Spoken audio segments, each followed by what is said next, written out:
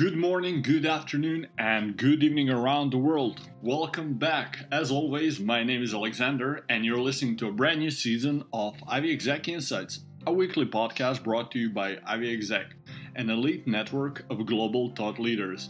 You can visit us at ivyexec.com and also follow us on your favorite podcast platform.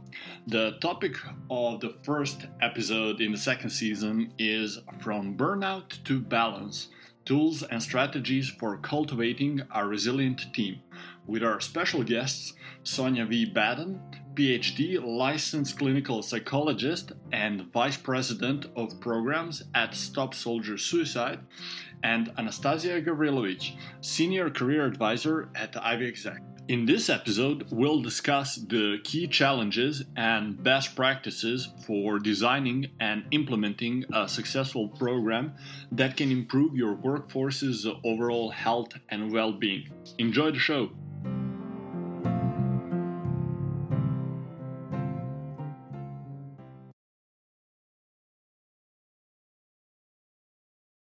Hello, everyone. Thank you for joining us today for our session From Burnout to Balance, Tools and Strategies for Cultivating a Resilient Team with our special guest, Sonia Baden. She is a licensed clinical psychologist and Vice President of Programs at Stop Soldier Suicide. My name is Anastasia, and I am the Senior Career Advisor here at Ivy Exec. Now it's my great pleasure to introduce you to Sonia Baden. She is a Stop Soldier Suicide Vice President of Programs and Senior Mental Health Professional. She's overseeing all clinical program development, and before that, she served as the Senior Psychological Health Advisor for Booz Allen Hamilton for 8 years. As a licensed clinical psychologist and certified executive coach, she also serves as an experienced leader in guiding Stop Soldier Suicide wellness programs based on the latest scientific evidence. She has over 25 years of experience in mental health and wellness, and that is what brings her today to our conversation, where we will talk more about employee well-being and wellness. Welcome, Sonia. Thank you so much. Thanks for inviting me here today. You're very welcome. So let's just introduce you first. Can you talk a bit more about your experience and expertise? Sure. So I am a clinical psychologist by training, and I have over 25 years of experience in mental health and wellness. I've worked in lots of different kinds of settings over the years. I've worked in academia, in the U.S. federal government. I've worked in the nonprofit world, and as the senior psychological health advisor for a Fortune 500 company. I've also worked on strategies for employee wellness for, smaller training programs and medium-sized clinical teams that I've personally run, as well as for companies over 20,000 people. As you said, I'm also an executive coach, and so I get to hear one-on-one about the factors that make people either love or hate their jobs. So that all factors into the things I'll be talking about today. Well, that is great. So let's move on to what is employee wellness program? How do they care of employee well-being and wellness? Yeah, so we'll just start with just even the terms we're using. So employee wellness and well-being refer to the overall health, happiness, and satisfaction of employees in the workplace. And that encompasses various aspects of an employee's life. It could be physical health, mental health, emotional well-being, and social relationships. And so when we think about employee well-being and wellness, we're talking about creating a work environment that supports the physical, mental, and emotional health of employees. And it's all about creating a culture that prioritizes that well-being of employees and recognizes that it's not just a thing that's nice to have, but that actually employee health and happiness are critical to the success of the organization. And we're going to talk today about all different aspects of those sorts of efforts. And one way that companies are are thinking about this now are actual formal employee wellness programs. And those can include a range of activities and resources. I'll give lots of examples today. But really, the goal of those programs is to create that culture of wellness and support that empowers employees to prioritize their health and well-being. And, really what companies are realizing now is that if we promote an environment that fosters a positive work-life balance and supports employees' overall health and well-being, it can lead to things like increased productivity, higher job satisfaction, decreased absenteeism and turnover rates, the things that actually make a difference to the functioning of the organization and the bottom line. Right. So they have to invest in order to get their return. So would you say that companies started paying attention to that very recently? When would you say that started happening? Yeah, it's really been a long evolution, they've been paying attention to employee wellness and well-being for several decades, but the focus has really changed over time. So at least in the United States, in the early 20th century, the focus was on improving basic working conditions to ensure the safety of employees, prevent injury. Then in the 1950s and 60s, the focus shifted toward providing health insurance. That was a new thing, and other benefits to employees.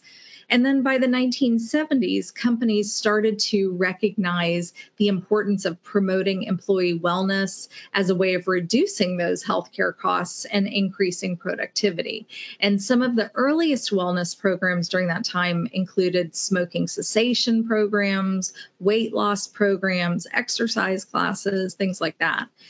Then in the 1980s and 90s, employee wellness programs continued to evolve. Companies started offering a wider range of services like stress management, mental health support, and financial education. And today, many companies have established really comprehensive wellness programs that offer a wide range of resources and initiatives to support employee well-being.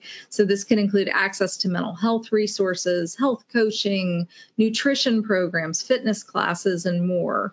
And companies now are also increasingly recognizing the importance of creating a supportive work culture that wraps around all of that and fosters work-life balance and actively encourages employees to prioritize their well-being. Well, that is something I feel like also was emphasized with remote work. I think people started talking more and more about work-life balance because for some it was difficult to separate. For others, it was the best thing that ever happened to them to be able to work from home. So I think that also brings us today where it's more and more important. So what would you say are the different potential components of one employee wellness program? Sure. So you can think of it in different categories. So first of all, physical wellness. So that might include things like incorporating exercise, yoga, stretching, promoting healthy eating and drinking water. And then even things like providing ergonomic furniture like this fancy chair I'm sitting in and equipment to support good posture and reduce workplace injuries. So there's physical health.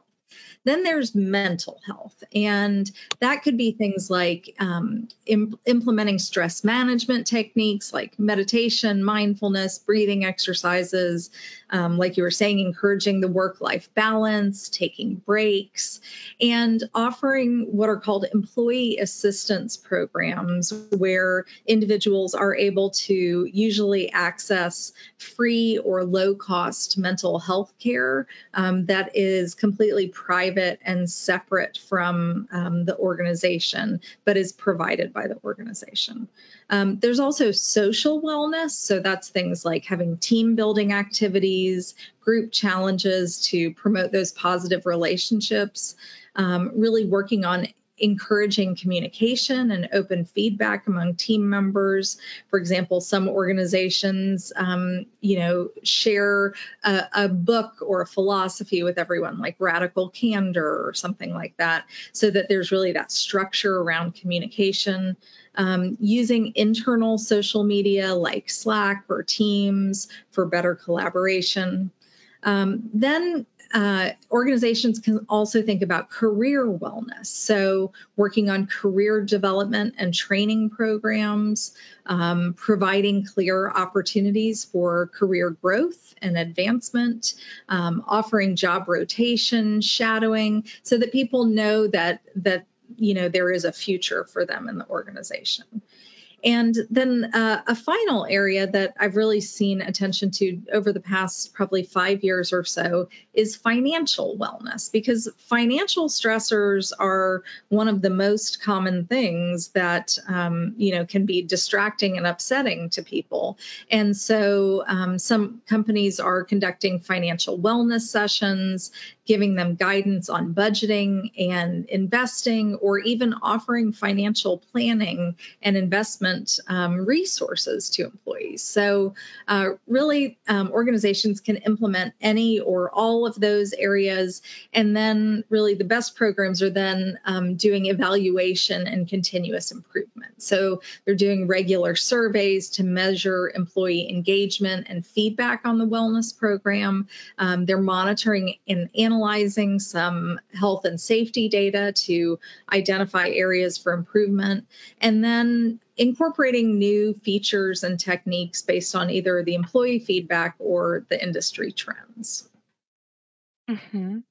So you mentioned something very interesting, open feedback. I think for most employees, depending on the company, it sort of became scary to share openly what they really think, and then they have surveys that they answer like everything's great, 5 stars, 10 stars. I would recommend it to everyone.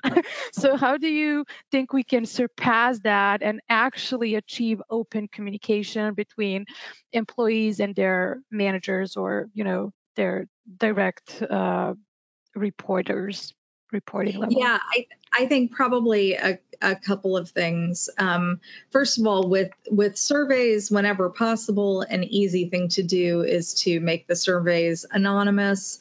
Sometimes people may not trust even that, even when they're told that it's anonymous. So you keep that in mind, but making clear that it's anonymous, having an external link, not having it associated with the person's, email address, things like that.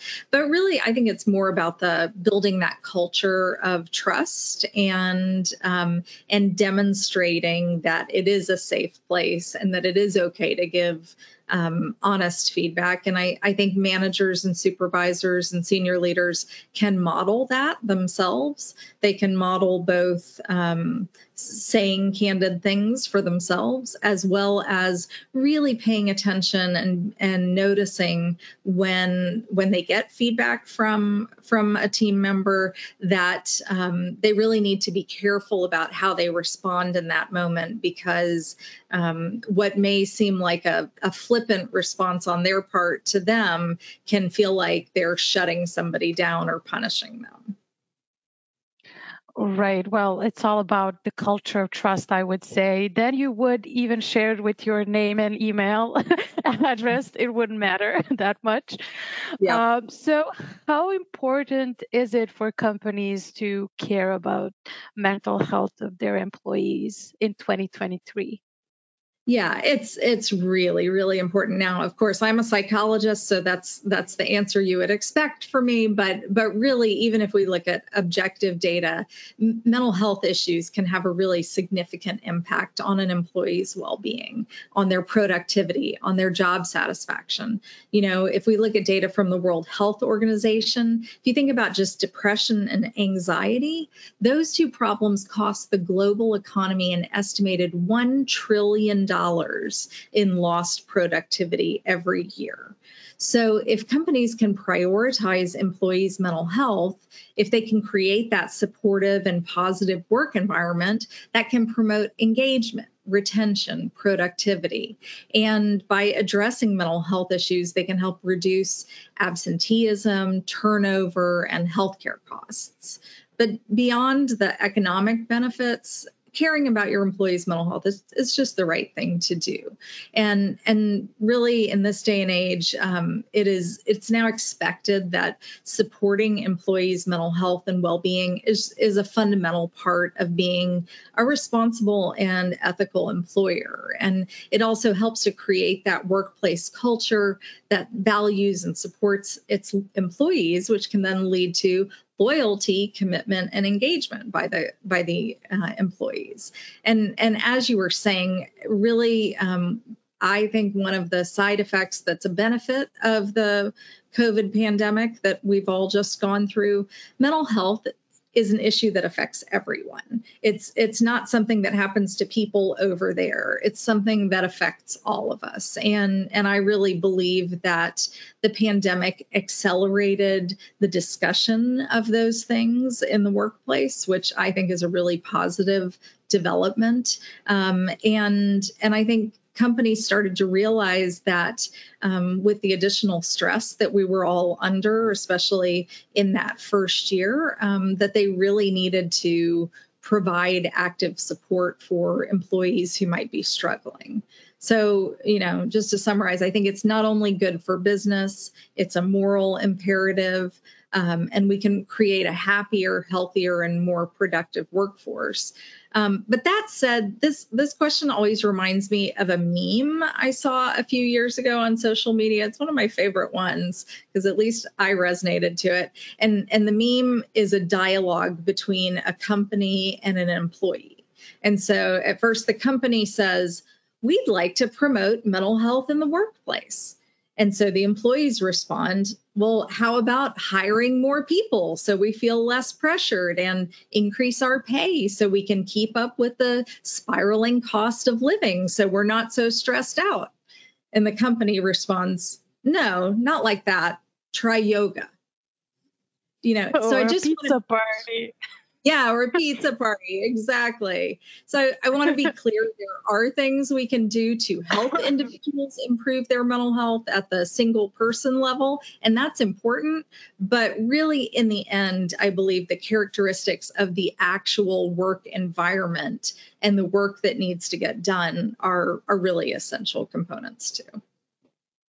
Mm-hmm. I completely agree. I feel like if the communication was a bit more open, people wouldn't quit their jobs. They would be able to communicate whatever it is, whether they are having too much to do, they are, overwhelmed, they're not able to do it. If someone would listen to them, they wouldn't quit in a month, right? Or a couple of months. They would stay there. And that's always beneficial for the company.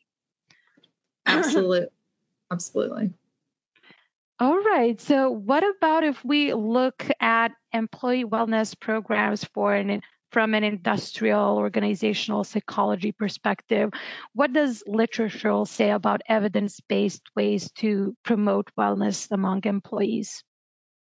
Yeah, so this is something that IO psychology research has been looking at for many years. And so here are a few of the things that we know from that literature.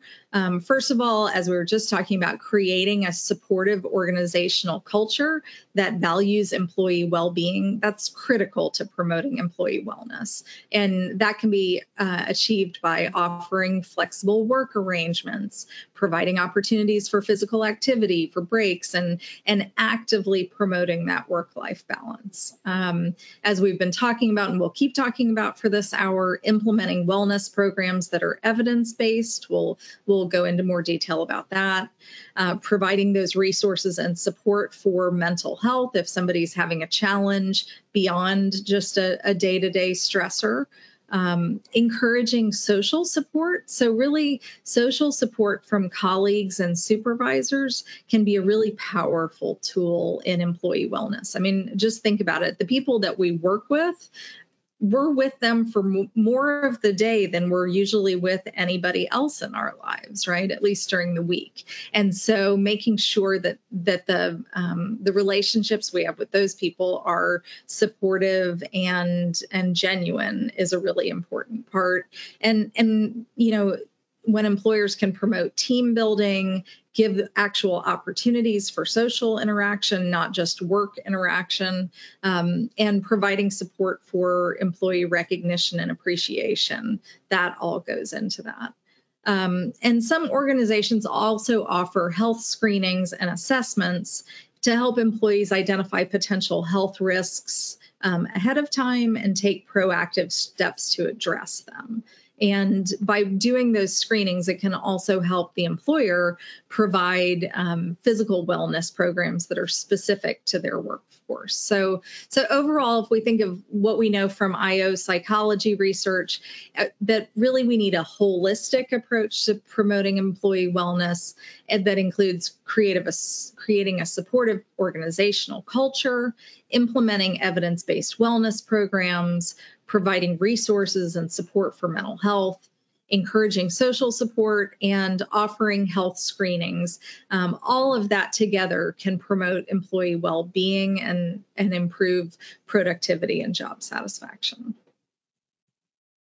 Well, I'm glad that we just talked about this because our next topic is burnout. It's something that we hear more and more about people who are burned out. So they quit and then they aren't able to work for the next 6 months or even a year. So what do we know about how to address and maybe prevent employee burnout? Yeah, employee burnout, it's not just a buzzword. It's a serious issue that, as you were saying, can lead to decreased productivity, job dissatisfaction, turnover, all of those things. So here are some scientifically valid ways to, together prevent employee burnout.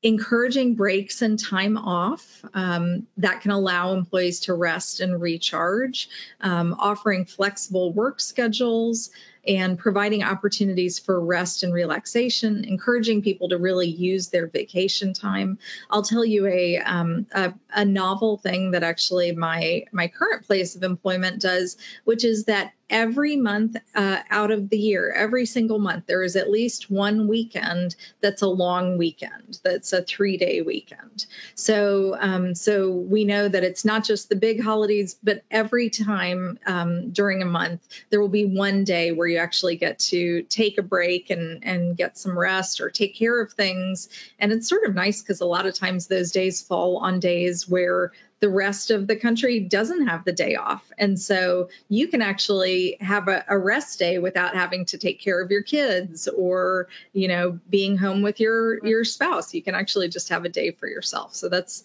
a really great example. Also promoting work-life balance, offering those flexible work arrangements like telecommuting, flexible schedules, and really actively encouraging employees to prioritize their personal lives outside of work. I know one of the ways that I do that with my team is that on our Slack channel, we have a wellness on our Slack program, we have a wellness channel. And so I make a point to post silly things from my life that show that I have a life outside of work and that, it doesn't have to be all serious all the time, that I have interests outside of work. I want to know what their interests are outside of work. And so not only are we sort of telling people that work-life balance is important, but we're also modeling it and making it okay to talk about those things. I've talked already about providing support for mental health and fostering that positive work environment. Those are both important for burnout. And then also offering training and development opportunities. That can give people new skills, give them new challenges, new things to think about and focus on, which can help with staying engaged and motivated, and at the same time, help people feel like you care about them advancing in their careers. So preventing burnout really requires a multifaceted approach at both the individual and organizational level. But there really are things we can do, at least to some extent, to prevent burnout. So is it possible to know who is actually responsible for employee burnout? Do you think it's the company or is it the person themselves? Yeah, I mean that's a debate, and you can hear it talked about both ways. Some people think it's really the responsibility of the employer to support that well-being, and other people think that the employees themselves have the responsibility to manage their own stress and prioritize self-care. And in reality, burnout can have a lot of different causes. It can be the individual, it can be organizational, and it can be environmental factors too. So you can't really assign responsibility for burnout to a single entity. But when we think about the organizational factors, it's things like workload, job demands, support from supervisors and colleagues. Like if you have really unrealistic deadlines or have little control over the work you do, that can contribute to burnout. There are environmental factors like changes in the economy, industry trends, societal pressures. Those things can all make work more stressful. Because things like healthcare problems or finances, that can, if you're struggling with those things in your life, then it can be harder to deal with the stress at work on top of that. And then individual factors, things like perfectionism or people who have a tendency to overwork themselves and not make those choices around balancing the amount of time they're spending at work when they have that choice. Those people can be more susceptible to burnout. So we really have to think about all of those things holistically. It's one of the other things that's interesting to think about is the role of technology in burnout prevention. That's sort of controversial too, because while on the one hand, technology can provide flexibility, it can facilitate communication and collaboration, but especially as it was highlighted during the pandemic, it can also contribute to like an always on work culture, and it can make it difficult for employees to disconnect and recharge. And so, I think employers really need to be more mindful of the potential negative impact of those technological advances, and create policies and practices that support work-life balance. And for example, one of the things that I've had to try to be more mindful of is, for me, sometimes I'll go on to my Slack, in the evening, and if I can just respond quickly to something to get it off my plate, I'll do that. But then what can happen is then my employees think they're supposed to be responding at night. And that's actually not what I intended. What I intended was just, I don't have to think about it anymore because I've responded. But you have to realize that there can be those unintended consequences on how things are perceived. And so I have to try to remind myself, to use features like scheduling the response. So I can go ahead and put in the response. So I've done my part, but then I schedule it to show it to the person at the beginning of the next workday. And so it takes an extra step for me. But really, I do care and want to be mindful and want to be modeling, for my team members, that I don't expect them to be responding at 9 p.m. unless it truly is an emergency. So I think we have to pay really close attention to how technology that we think is helping can have some of those unintended consequences. I definitely do the same thing. I just don't want to think about it. So even when I'm on vacation, I will just let's just take a look at my email inbox, just to see if there's anything urgent. But what I wanted to discuss, because I do work with clients that are executive level professionals, would you say that it gets more difficult to have a work-life balance as you go higher up in the leadership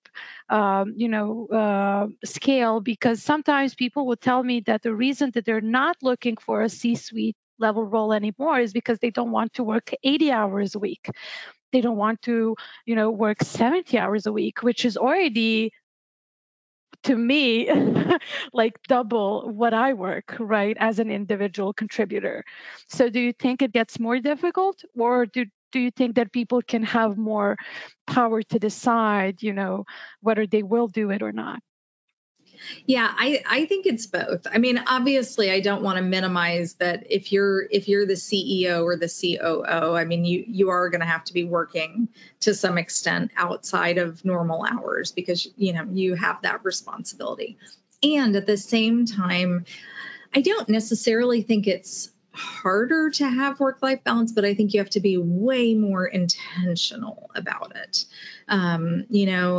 So I think of an example from somebody who was in the C-suite at the last place that I worked. And what she talked about is that for her, the most important thing was to be able to spend time with her kids from 5:30 to 8:30 every night.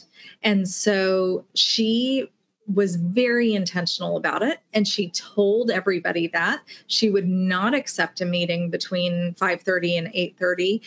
But what she always told people is that I will get on my email at 8:30 just to see if there's anything time sensitive that I need to respond to, but that these 3 hours are mine and they're special and they're important to me. And so she had to be really intentional about it.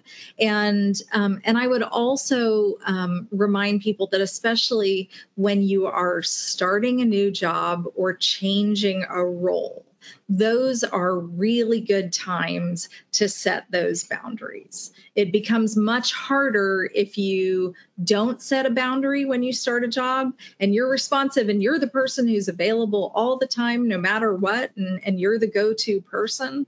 Then it becomes much harder to pull that back. Because then it seems what's going on with that person? She's not wrong? as helpful as she was before. Whereas if you can start off a role and be clear about your boundaries and what you need, and still be a high performer, then that's a really good way and a good time to start setting those limits. Mm-hmm. All right, so let's move on a bit here. Do you think there are any controversies or debates when it comes to employee wellness programs? I think there are some. One that I hear probably the most often is around potential invasion of privacy. So when you see wellness programs that have like a move your body challenge, and I remember the first time I saw that at some place I was working, and my team, it was like, and you don't even have to do anything. You can just sync up your Fitbit or your fitness tracker to our app, and we'll be able to, see automatically how many steps you're doing. How easy is that? Well, they didn't think about the fact that some people were like, I don't want you to be having access to my fitness tracker. Like they wonder, like, will they be able to see where I'm walking or what time I'm walking? And right. So companies have to think about the fact that some of those things that to them seem harmless can feel like an invasion of privacy to the employee. There's also a concern that sometimes wellness programs may discriminate against employees unintentionally for people who aren't able to meet the wellness program requirements, like those who have a disability or a chronic illness and can't do 10,000 steps a day. May also not take into account socioeconomic factors that affect health, like the ability to have healthy food or a safe neighborhood to go out and exercise in. They can also feel coerced into, participating in wellness programs, especially when there are incentives like lower insurance premiums or $800 for participating. Then people can feel like they're compelled to participate even if they don't want to. And then I've even heard some people say like, oh, this is making me feel even more burned out because it's just another thing that I have to do for the next 6 weeks. I have to track my healthy eating every day for the next 6 weeks. And so, what if it actually adds to burnout? So those are some unintended things that I think sometimes organizations haven't thought through. Well, that's a good example of something that probably is no longer popular, but are there any other employee wellness initiatives that are now out of style or, just no longer useful? Yeah, yeah, things like smoking cessation programs. That was a popular one initially, but they haven't been shown to be very effective and really don't change smoking rates in the long term. Also, weight loss competitions. Sometimes people don't like to compete, and that's a very personal thing, and can contribute to culture of paying attention to what people look like, et cetera. Those biometric screenings of things like blood pressure and cholesterol, could be useful to give people that information, but companies are doing that less, again, because people have expressed concerns about privacy. And then things like on-site gyms, that was already declining even before the pandemic, but you see that obviously even less now. People felt at some points like maybe they were even being pressured to exercise during the workday instead of being able to make their own choices. So, employers really need to be careful about the effectiveness and the actual popularity of wellness programs before implementing them. Right. There is something that I wanted to check with you because I feel like some companies think it's a benefit. Sometimes they have a thirsty Thursday or a day in the week where people drink alcohol, right, together. And that is definitely not something that is considered healthy, right, for someone's body. So do you think that is one of the, bad ideas of how to actually help promote employee well-being? Yeah, I think that that's also one of those things that's on the decline. Obviously, with the pandemic, people were at work less, so that sort of changed that habit. But yeah, the happy hours have actually been criticized for a number of reasons. One, like you said, it's not a particularly healthy thing to promote. Two, it's not sensitive to people who may be choosing not to drink for a variety of reasons, and then they get awkward attention either for not going or for not drinking while they're there. It can be, in some ways, it can be considered discriminatory because people who have small children or other responsibilities after work and can't stay for a happy hour can feel like they're disadvantaged because maybe they can't, schmooze with their boss after work at the happy hour. And also, obviously, that can lead to a situation where people make choices that aren't really great, that on the next day they don't feel so good about, and that can actually affect their career. So I do think that's something that, it certainly still happens, but in terms of it being sponsored by the employer, I think that's happening a lot less. Well, that's good news. I was confused by it when I first saw it because I was like, why would I just drink on a random work day? I've never done that before. So now if it's for free, I will do it. Like I'm not going to. So Yeah. it was really weird for me. I feel like something that perhaps we will talk about later on, but is there a way to find out what employees really want, right? Maybe you can ask them if instead of that happy hour, they would like a gym hour or whatever, they would, like a team building event once a month. Perhaps there's a way to actually find out what they want and then provide them with that exactly. Right, exactly. Like maybe people want, and we do this at the current place I work. If we're having like a lunch meeting, because we try to avoid having meetings over lunch, although it still happens. But if we're going to have one, occasionally we'll say, okay, everybody can use $25 on Uber Eats to order a lunch, and then we'll all eat lunch together virtually, So there are other ways to do that aren't as problematic. All right. Well, as long as it's going in a better direction. So let's talk about finance. Companies always, care about their profitability. So what would you say is the cost of implementing one employee wellness program? Well, it can really, really vary. I mean, first of all, the main thing is the design of the program. It can involve a significant investment depending on how comprehensive the program is. Also, as I've mentioned, some programs offer incentives. And so if you're giving a prize or a financial reward, that's part of the cost as well. Sometimes there are technologies that are added into the program. So like if you're giving people a fitness tracking app or a pedometer or something like that, or a heart rate variability monitor, that all increases cost. Or if you're offering free health coaching sessions, so you have to factor all of that in, or the health screenings and assessments. So it can be super variable. And so when you look at a number of studies and surveys, it can cost an organization anywhere from $36 to $1,200 a person. That's what they find. So it's a very big range. The average cost of a wellness program in the most recent study that I could see was around $742 per person. But that number really can vary widely. And, the hope is that it would also reduce costs and save money for the employers over time if folks are healthier and happier. Right. So how can companies measure their return on investment when it comes to wellness programs?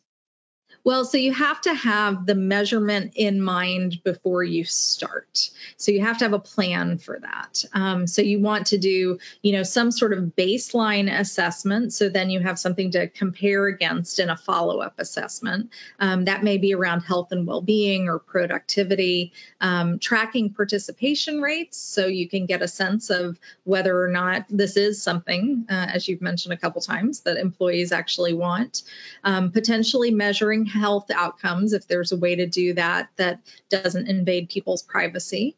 And then actually analyzing some financial data in some cases so they can determine if there's been a positive return on investment, like comparing the cost of the program to any savings in healthcare costs or related expenses, conducting employee surveys to get feedback on the program and determine if the employees feel like it's valuable and effective. And so if you can use all of those methods together, then companies can really make an informed decision about the effectiveness of the program and the return on investment. Mm-hmm. What would you say is the average return on investment when it comes to wellness programs at this point? Like I said, it can vary based on a number of factors like the size and the type of company, the type of wellness program, et cetera, et cetera. But different studies have found that the return on investment for a wellness program can range from anywhere between $1.50 to $3.80 for every dollar invested. And some programs show even higher returns. It's hard to measure the return on investment accurately because there are so many factors that affect whatever outcomes you're looking at. But it is definitely something that many studies have shown that there is at least an incremental return on investment for these sorts of things. All right. So we are running out of time, actually. We have some 17 minutes left. So let's move on a bit to some of the new trends and changes happening. We hear a lot today about the importance of diversity, equity, inclusion. How can workplace wellness programs be thoughtful about that before they implement them? Yeah, it's definitely something that takes focused attention, but absolutely we can be sensitive to DEI needs. So first of all, you want to incorporate diverse perspectives. So when an organization is beginning the work of designing and implementing a wellness program, you want to incorporate diverse perspectives in those discussions so that while it's being conceptualized and planned, you're understanding perspectives from a lot of different backgrounds and experiences, or even consulting with DEI experts to make sure that the program is inclusive and equitable from the beginning. Then you may want to address social determinants of health, like access to healthy food, safe neighborhoods for exercise, that can affect the health of employees from different backgrounds and socioeconomic statuses, making sure that that has been considered. Then, when you're working on rolling out the program, make sure to use inclusive language and imagery. You want to use imagery and language that reflects the diversity of the workforce that the program is being rolled out to. So using images of people from different racial and ethnic backgrounds, using gender neutral and inclusive language, making sure to avoid stereotypes. And you can actually even consider cultural preferences and traditions. So you can incorporate the preferences and traditions of your own employees when designing programs, like when you're offering healthy food options, have it reflect different cultural cuisines, or making sure that when you're providing resources for stress management, that they're culturally sensitive. And then finally, and this is a big one, actually addressing biases and discrimination in the workplace. So one of the major sources of stress for many employees is when there are real biases or real things that cause discrimination in the workplace. And so you want to, yes, provide resources and for mental health and support, but the more important thing is to address the root cause and work on reducing the discrimination and harassment that may be causing that stress. I completely agree. So something that is also new is that organizations have created a new title, a new role, Chief Wellness Officer.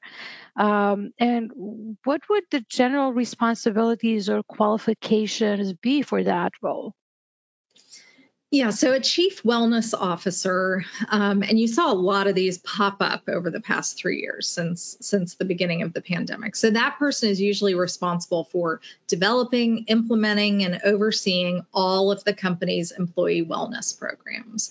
They work closely with both management and employees to create that culture of wellness that supports well-being and engagement. So all of the things I've talked about today, so developing and implementing that comprehensive wellness program, partnering with leadership to make sure it aligns with the company's mission and values, establishing metrics, developing and managing the budget, leading if there's a larger team because it's a larger company, leading the wellness team, maybe delivering some of the educational content, making sure that they're measuring that return on investment and staying current on wellness industry trends so that the programs can continue to evolve. Do you think that most companies in the future will have something similar, even if it's not called Chief Wellness Officer? Do you think that large corporations, large organizations will have someone responsible for that? I think that yes, there has been a truly a shift, and there is attention to this, and that probably won't go away.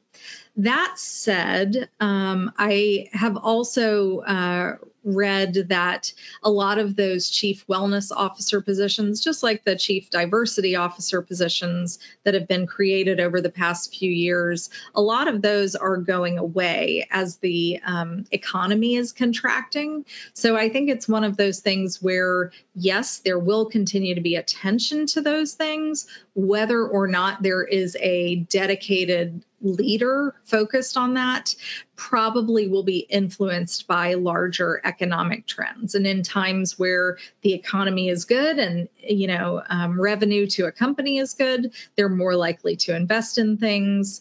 But they're probably also, to some extent, the first things to go when there's a contraction.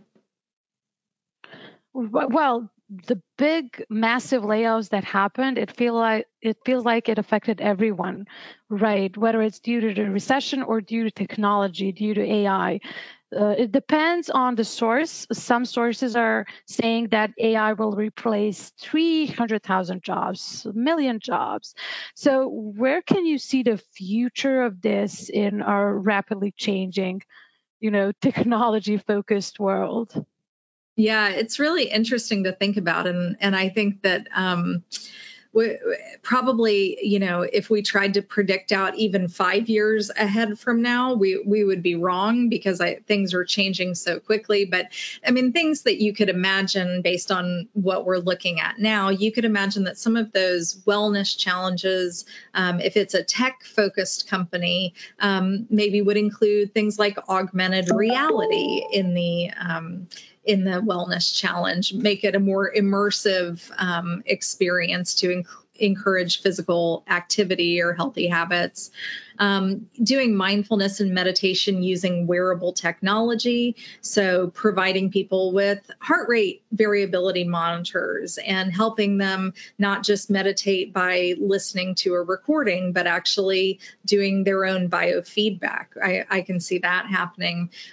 Or really looking at things in a different way. I could also imagine, we know that the younger part of the workforce is even more focused on how to improve the world and communities. And so I could really see shifts going forward where there would be collaborative wellness programs that weren't just focused on individual wellness, but that actually focused even more on community impact. I could see those sorts of changes coming too. Well, it's all about, does it bring us close together or does it bring us apart? Technology, you never know. It depends on who you talk to, right? But let's hope for the best. Let's hope that everything will be better. So let's just quickly go over what can companies do? How can companies learn what to do when it comes to employee engagement and wellness? Yeah, I think, okay, so the first thing, you want to establish your baseline. You want to assess what is your current state of employee health and wellness in your organization.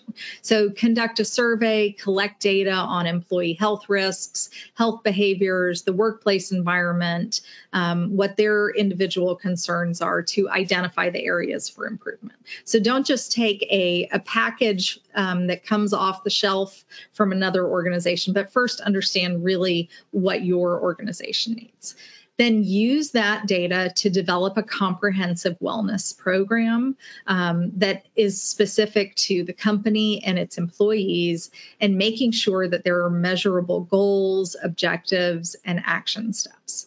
Then you design the wellness program, and it could include all of those things around physical, mental, emotional, financial, career health, all of those things. And then working on engaging the employees. So encouraging the employee participation, making sure that leadership and management are engaged and they're modeling the engagement themselves. And you may use incentives, new ways of communicating, and supportive workplace policies so people can engage in the programs. So then you implement, you evaluate, you regularly evaluate, you look for areas of improvement through data collection and getting feedback, and then continuously improve the program using that data. And a lot of companies also seek the expertise of wellness consultants or healthcare professionals or employee benefits providers to help guide them through that. And there are also lots of online resources these days where, smaller companies can learn about what to do as well. Furthermore, we're talking about leadership now, people who make the big decisions, but let's move down a bit. Can someone, who directly manages you as an individual contributor, can they help to contribute to their team's wellness and well-being?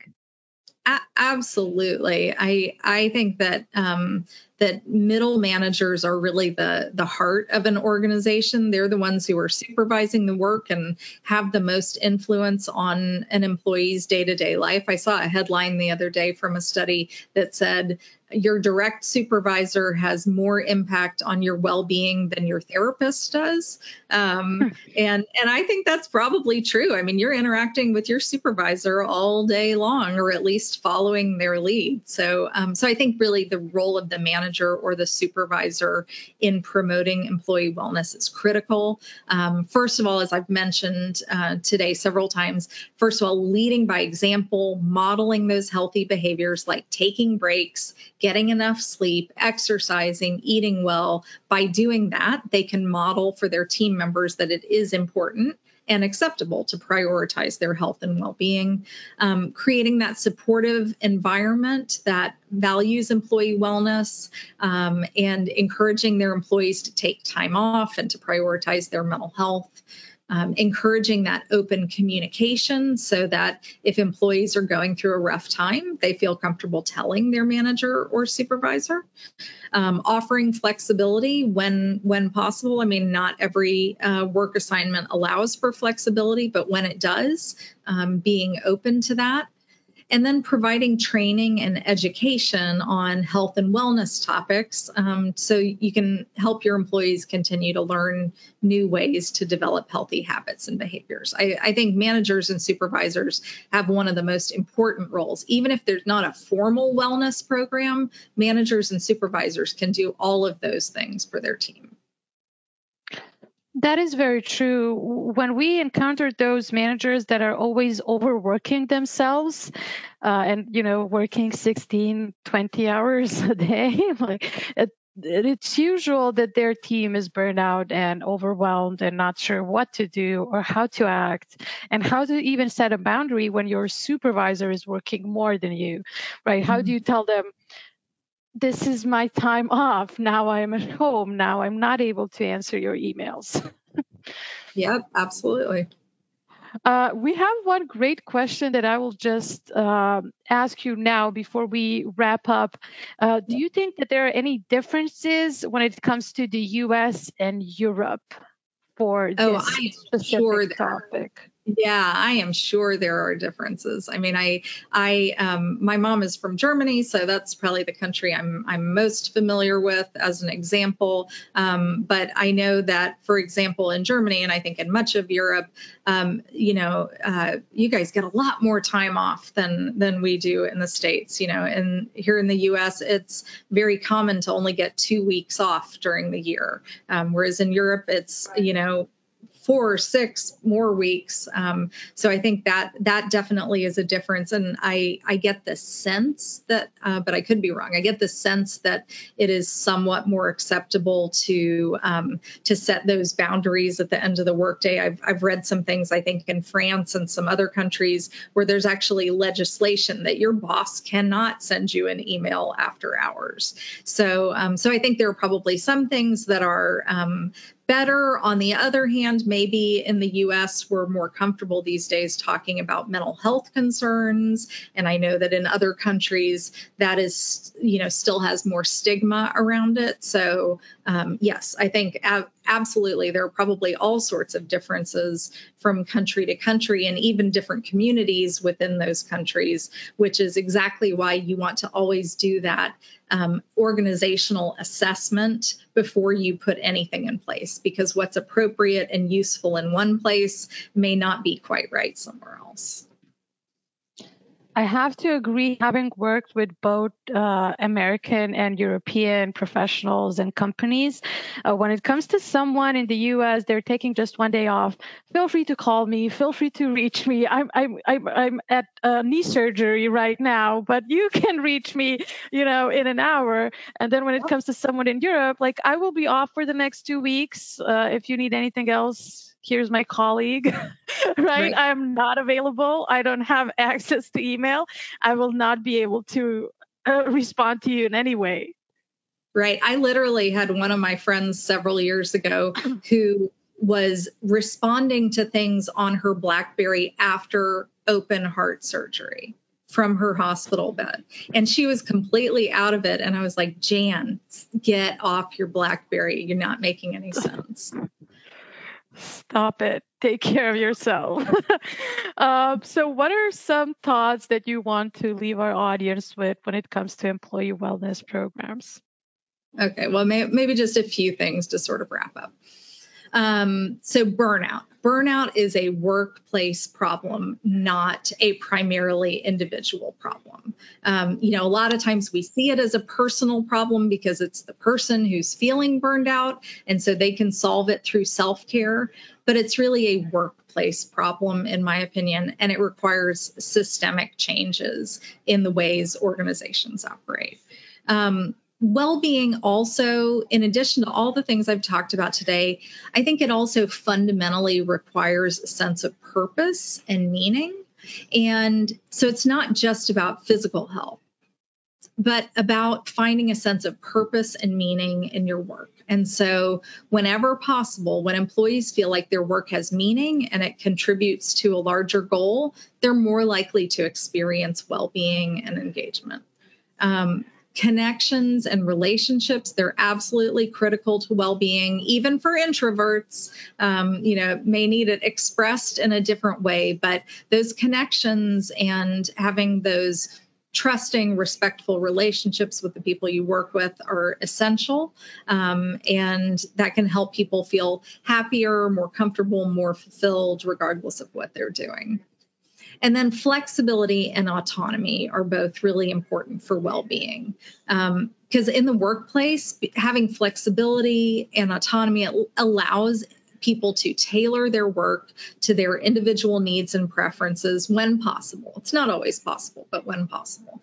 Because when employees have control over their work, the research shows that they're more likely to have well-being and engagement. So overall, just what I would hope that people have heard today is there should really be a holistic approach to employee well-being that takes into account social, emotional, psychological factors that all contribute to a happy and healthy workforce. Well, I'm here hoping that most companies will will implement some of that at least. And we have a lot of people who were listening to us today. So if they wanted to reach out to you to discuss anything or learn more, how would they be able to reach you? Yeah, so people are welcome to reach out to me on LinkedIn, make a connection. You can write me a message there, or you could go to the website for my independent consulting business where I help individuals and teams and companies work on these sorts of issues at flexibleedgesolutions.com, or you can send me an email at flexibleedgesolutions, all one word, @gmail.com, and I'll look forward to hearing from people.